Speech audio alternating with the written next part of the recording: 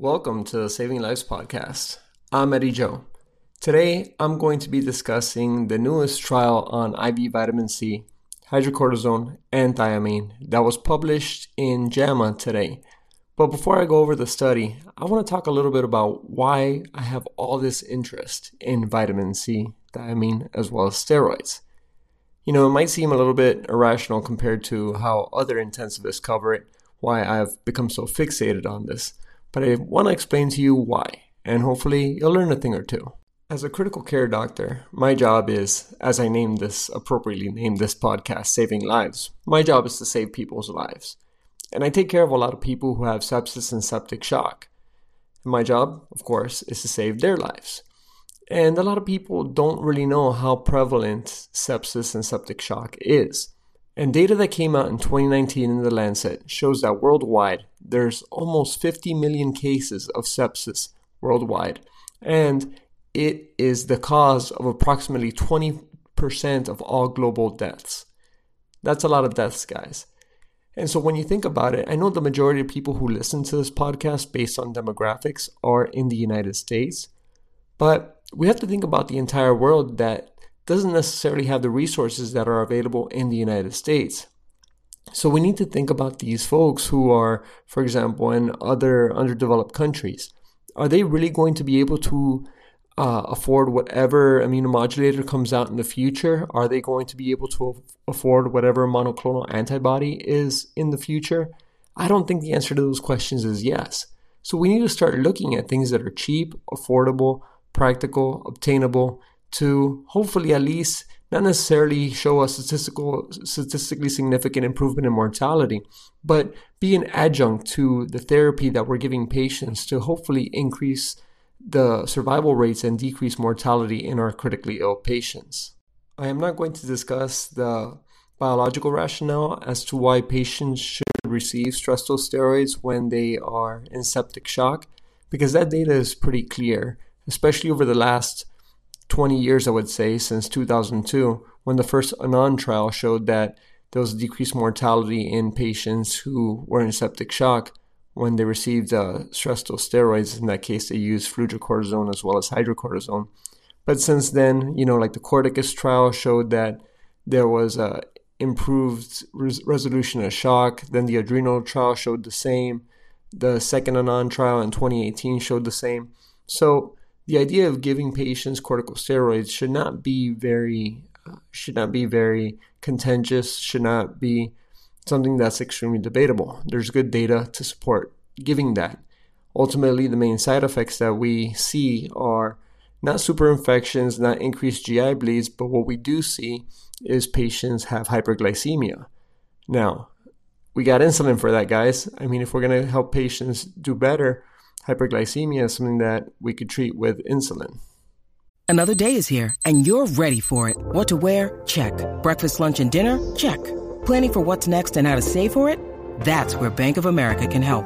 For your financial to-dos, Bank of America has experts ready to help get you closer to your goals. Get started at one of our local financial centers or 24/7 in our mobile banking app. Find a location near you at bankofamerica.com/talktous. What would you like the power to do? Mobile banking requires downloading the app and is only available for select devices. Message and data rates may apply. Bank of America N.A., member FDIC. A good enough time to go ahead and give the disclaimer that none of this is medical advice. Everything that I'm saying has citations. If you go over to the show notes, I've done a whole blog post on all the physiologic concepts as well as citations to all the articles that support the data that I'm saying right now. But don't go change your practice based on what I say. Change your practice based on the citations and you checking those out. We have done studies in the past, and when I say we, I mean the medical community, where 88% of patients who are septic shock have hypovitaminosis C, and 38% of patients in septic shock have severe vitamin C deficiencies. And this is extremely important when you consider the fact that pretty much every animal under the sun, except for primates, humans, and guinea pigs, all produce their own endogenous vitamin C. We do not actually produce our own vitamin C. We need to actually consume it from our nutrition. And vitamin C has a bunch of good effects on us. For example, it's a free radical scavenger. It prevents the generation of new free radicals. It assists in the recycling of other antioxidants.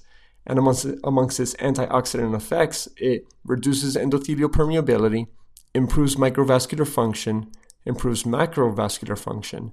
And one thing I bet that most of you do not know, unless you've been following me on Instagram for a while, is the fact that ascorbic acid is a necessary cofactor for the production of endogenous catecholamines.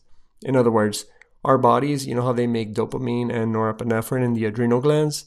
Well, this doesn't happen very well if you don't have appropriate ascorbic acid to use in all this. So then you also have to consider the immune system effects of the vitamin C. It regulates the function of macrophages, it reduces inflammatory mediators, and it also maintains vasopressor responsiveness. I mean, these things are all good things that come out of using IV vitamin C. And if these things could go ahead and improve outcomes, well, why shouldn't we go ahead and look into it? Which is the reason why I'm glad that there's so many studies out there that are investigating IV vitamin C. Unfortunately, for one reason or another, the studies are not panning out with the dramatic effects that Paul Marik saw in his study in 2017.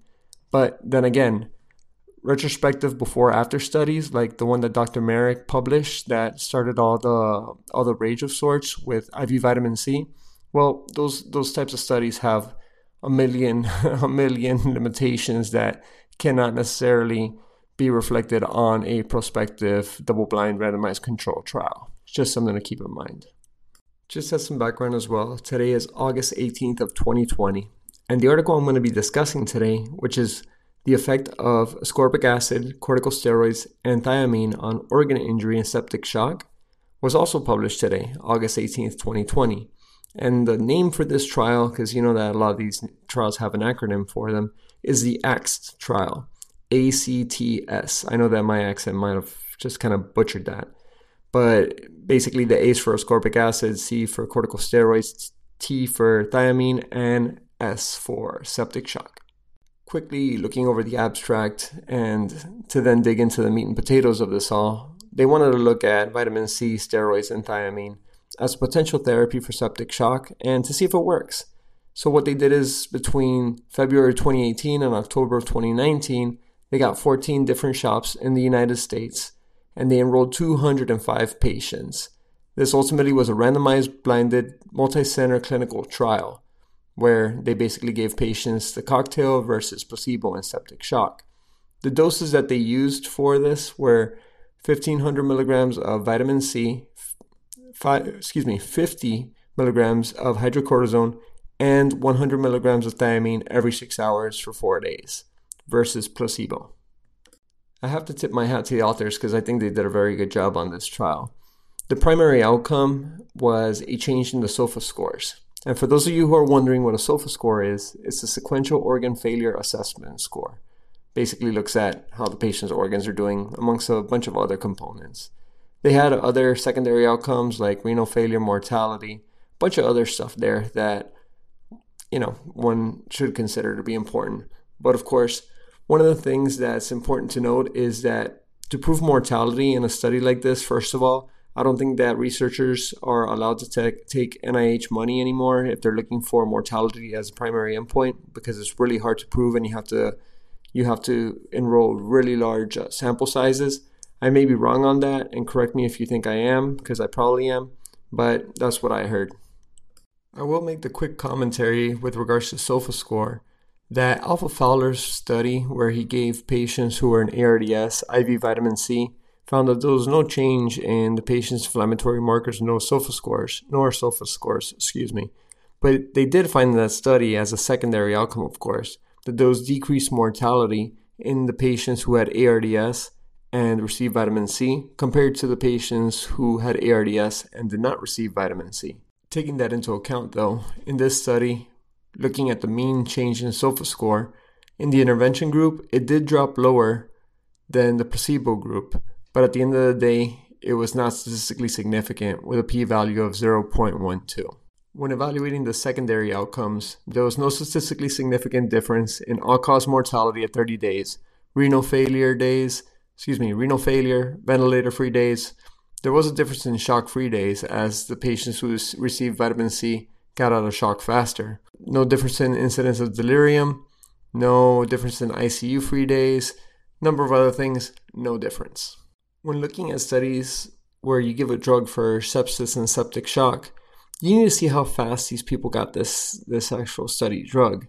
And I think they did a reasonably good job here, at least much better than the vitamins trial, where from the time of informed consent to receiving the study drug was about 2.2 hours. That was a median time. And the time from receiving the first study drug from when they initiated the vasopressors was 14.5 hours in the group that got the study drug. So all things considered, that's not extremely fast in my opinion, but at the same time is quicker than other trials. So I have to tip my hat to the authors for that. I also do have to give the caveat that I myself am not a trialist, so there are a lot of things about doing clinical trials that I personally do not know. So I don't want to throw shade at one of the authors here by saying things like that, when ultimately I could be completely mistaken and could be completely wrong. Many of us have those stubborn pounds that seem impossible to lose, no matter how good we eat or how hard we work out. My solution is PlushCare. PlushCare is a leading telehealth provider with doctors who are there for you day and night to partner with you in your weight loss journey. They can prescribe FDA-approved weight loss medications like Wegovy and Zepbound for those who qualify. Plus, they accept most insurance plans. To get started, visit plushcare.com/weightloss. That's plushcare.com/weightloss.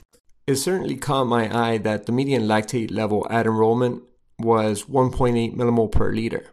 That's not enough to sound the sepsis alarms in a lot of facilities, but that's what they did. There's no other way of looking at this, but truth is this is a negative trial. I mean, it's really hard to tease out any benefits here, especially with the fact, that the control group didn't get any corticosteroids. That's something that was done in the vitamins trial.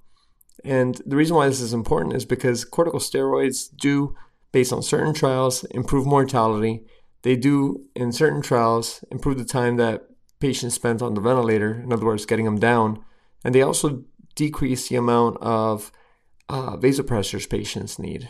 But whatever, this is what they found in this study. I always tip my hat to the authors when they are pretty transparent when it comes to the limitations of the study. And here, the authors were very, very transparent with the limitations of their study. All in all, like I said before, this is a negative study that showed that there's no change in the SOFA scores in patients who receive vitamin C, thiamine, and stress dose steroids. So where does this leave us today? Very few data out there that say an improvement in mortality, and it's not the highest quality. So we need to wonder, what are we trying to do with these studies? And it's going to be kind of a rant here that I'm going to go on, so excuse me for all this. Maybe we could keep on doing study after study and trying to show that it's going to help out absolutely everybody. But that just might be the wrong way to think about it. Maybe what we need to start doing is start individualizing our treatments based on patient needs, as opposed to try to cure everybody with one particular concoction. Yesterday, I did a lecture at my alma mater, and my program director, or my ex-program director, made a very good point that, and of course I have to listen to everything he says, one of my mentors and one of the smartest individuals I know. But he said that maybe this 20 to 25% mortality in sepsis and septic shock is the best that we're going to be able to do. And, in the grand scheme of things, no other trial is going to show a mortality benefit. No other drug is going to show a mortality benefit. And maybe we might just have to accept that. And it's hard for me to accept that because, of course, my job is to save people's lives. But maybe some people will benefit from this concoction of vitamin C, thiamine, and steroids. And perhaps the majority won't. But we need to evaluate whether we're going to consider giving it to that special subset of patients that might never be shown in a clinical trial. Because, you're not going to do a clinical trial on patients who are septic shock and have underlying cancer. You can't randomize patients to that. All in all, I mean, I'm a bit disheartened by all this data that's showing no clear benefit. But I think that there ultimately might be a function to give this concoction in certain patients, and it's not going to be a cure for sepsis. It's not going to be revolutionary or anything like that. But if it could help out a certain amount of people, then it's something worth trying, in my opinion. The data purists will completely disagree with that, but when you consider that the intervention is so cheap, it's harmless, no adverse effects, generally speaking, although you should consider who you give it to, then maybe we might come to a conclusion where it has its place in critical care medicine. But the data purists right now will say no. All in all, I guess I'm done ranting. Those are my sentiments on this. Hope you have a great day. Bye.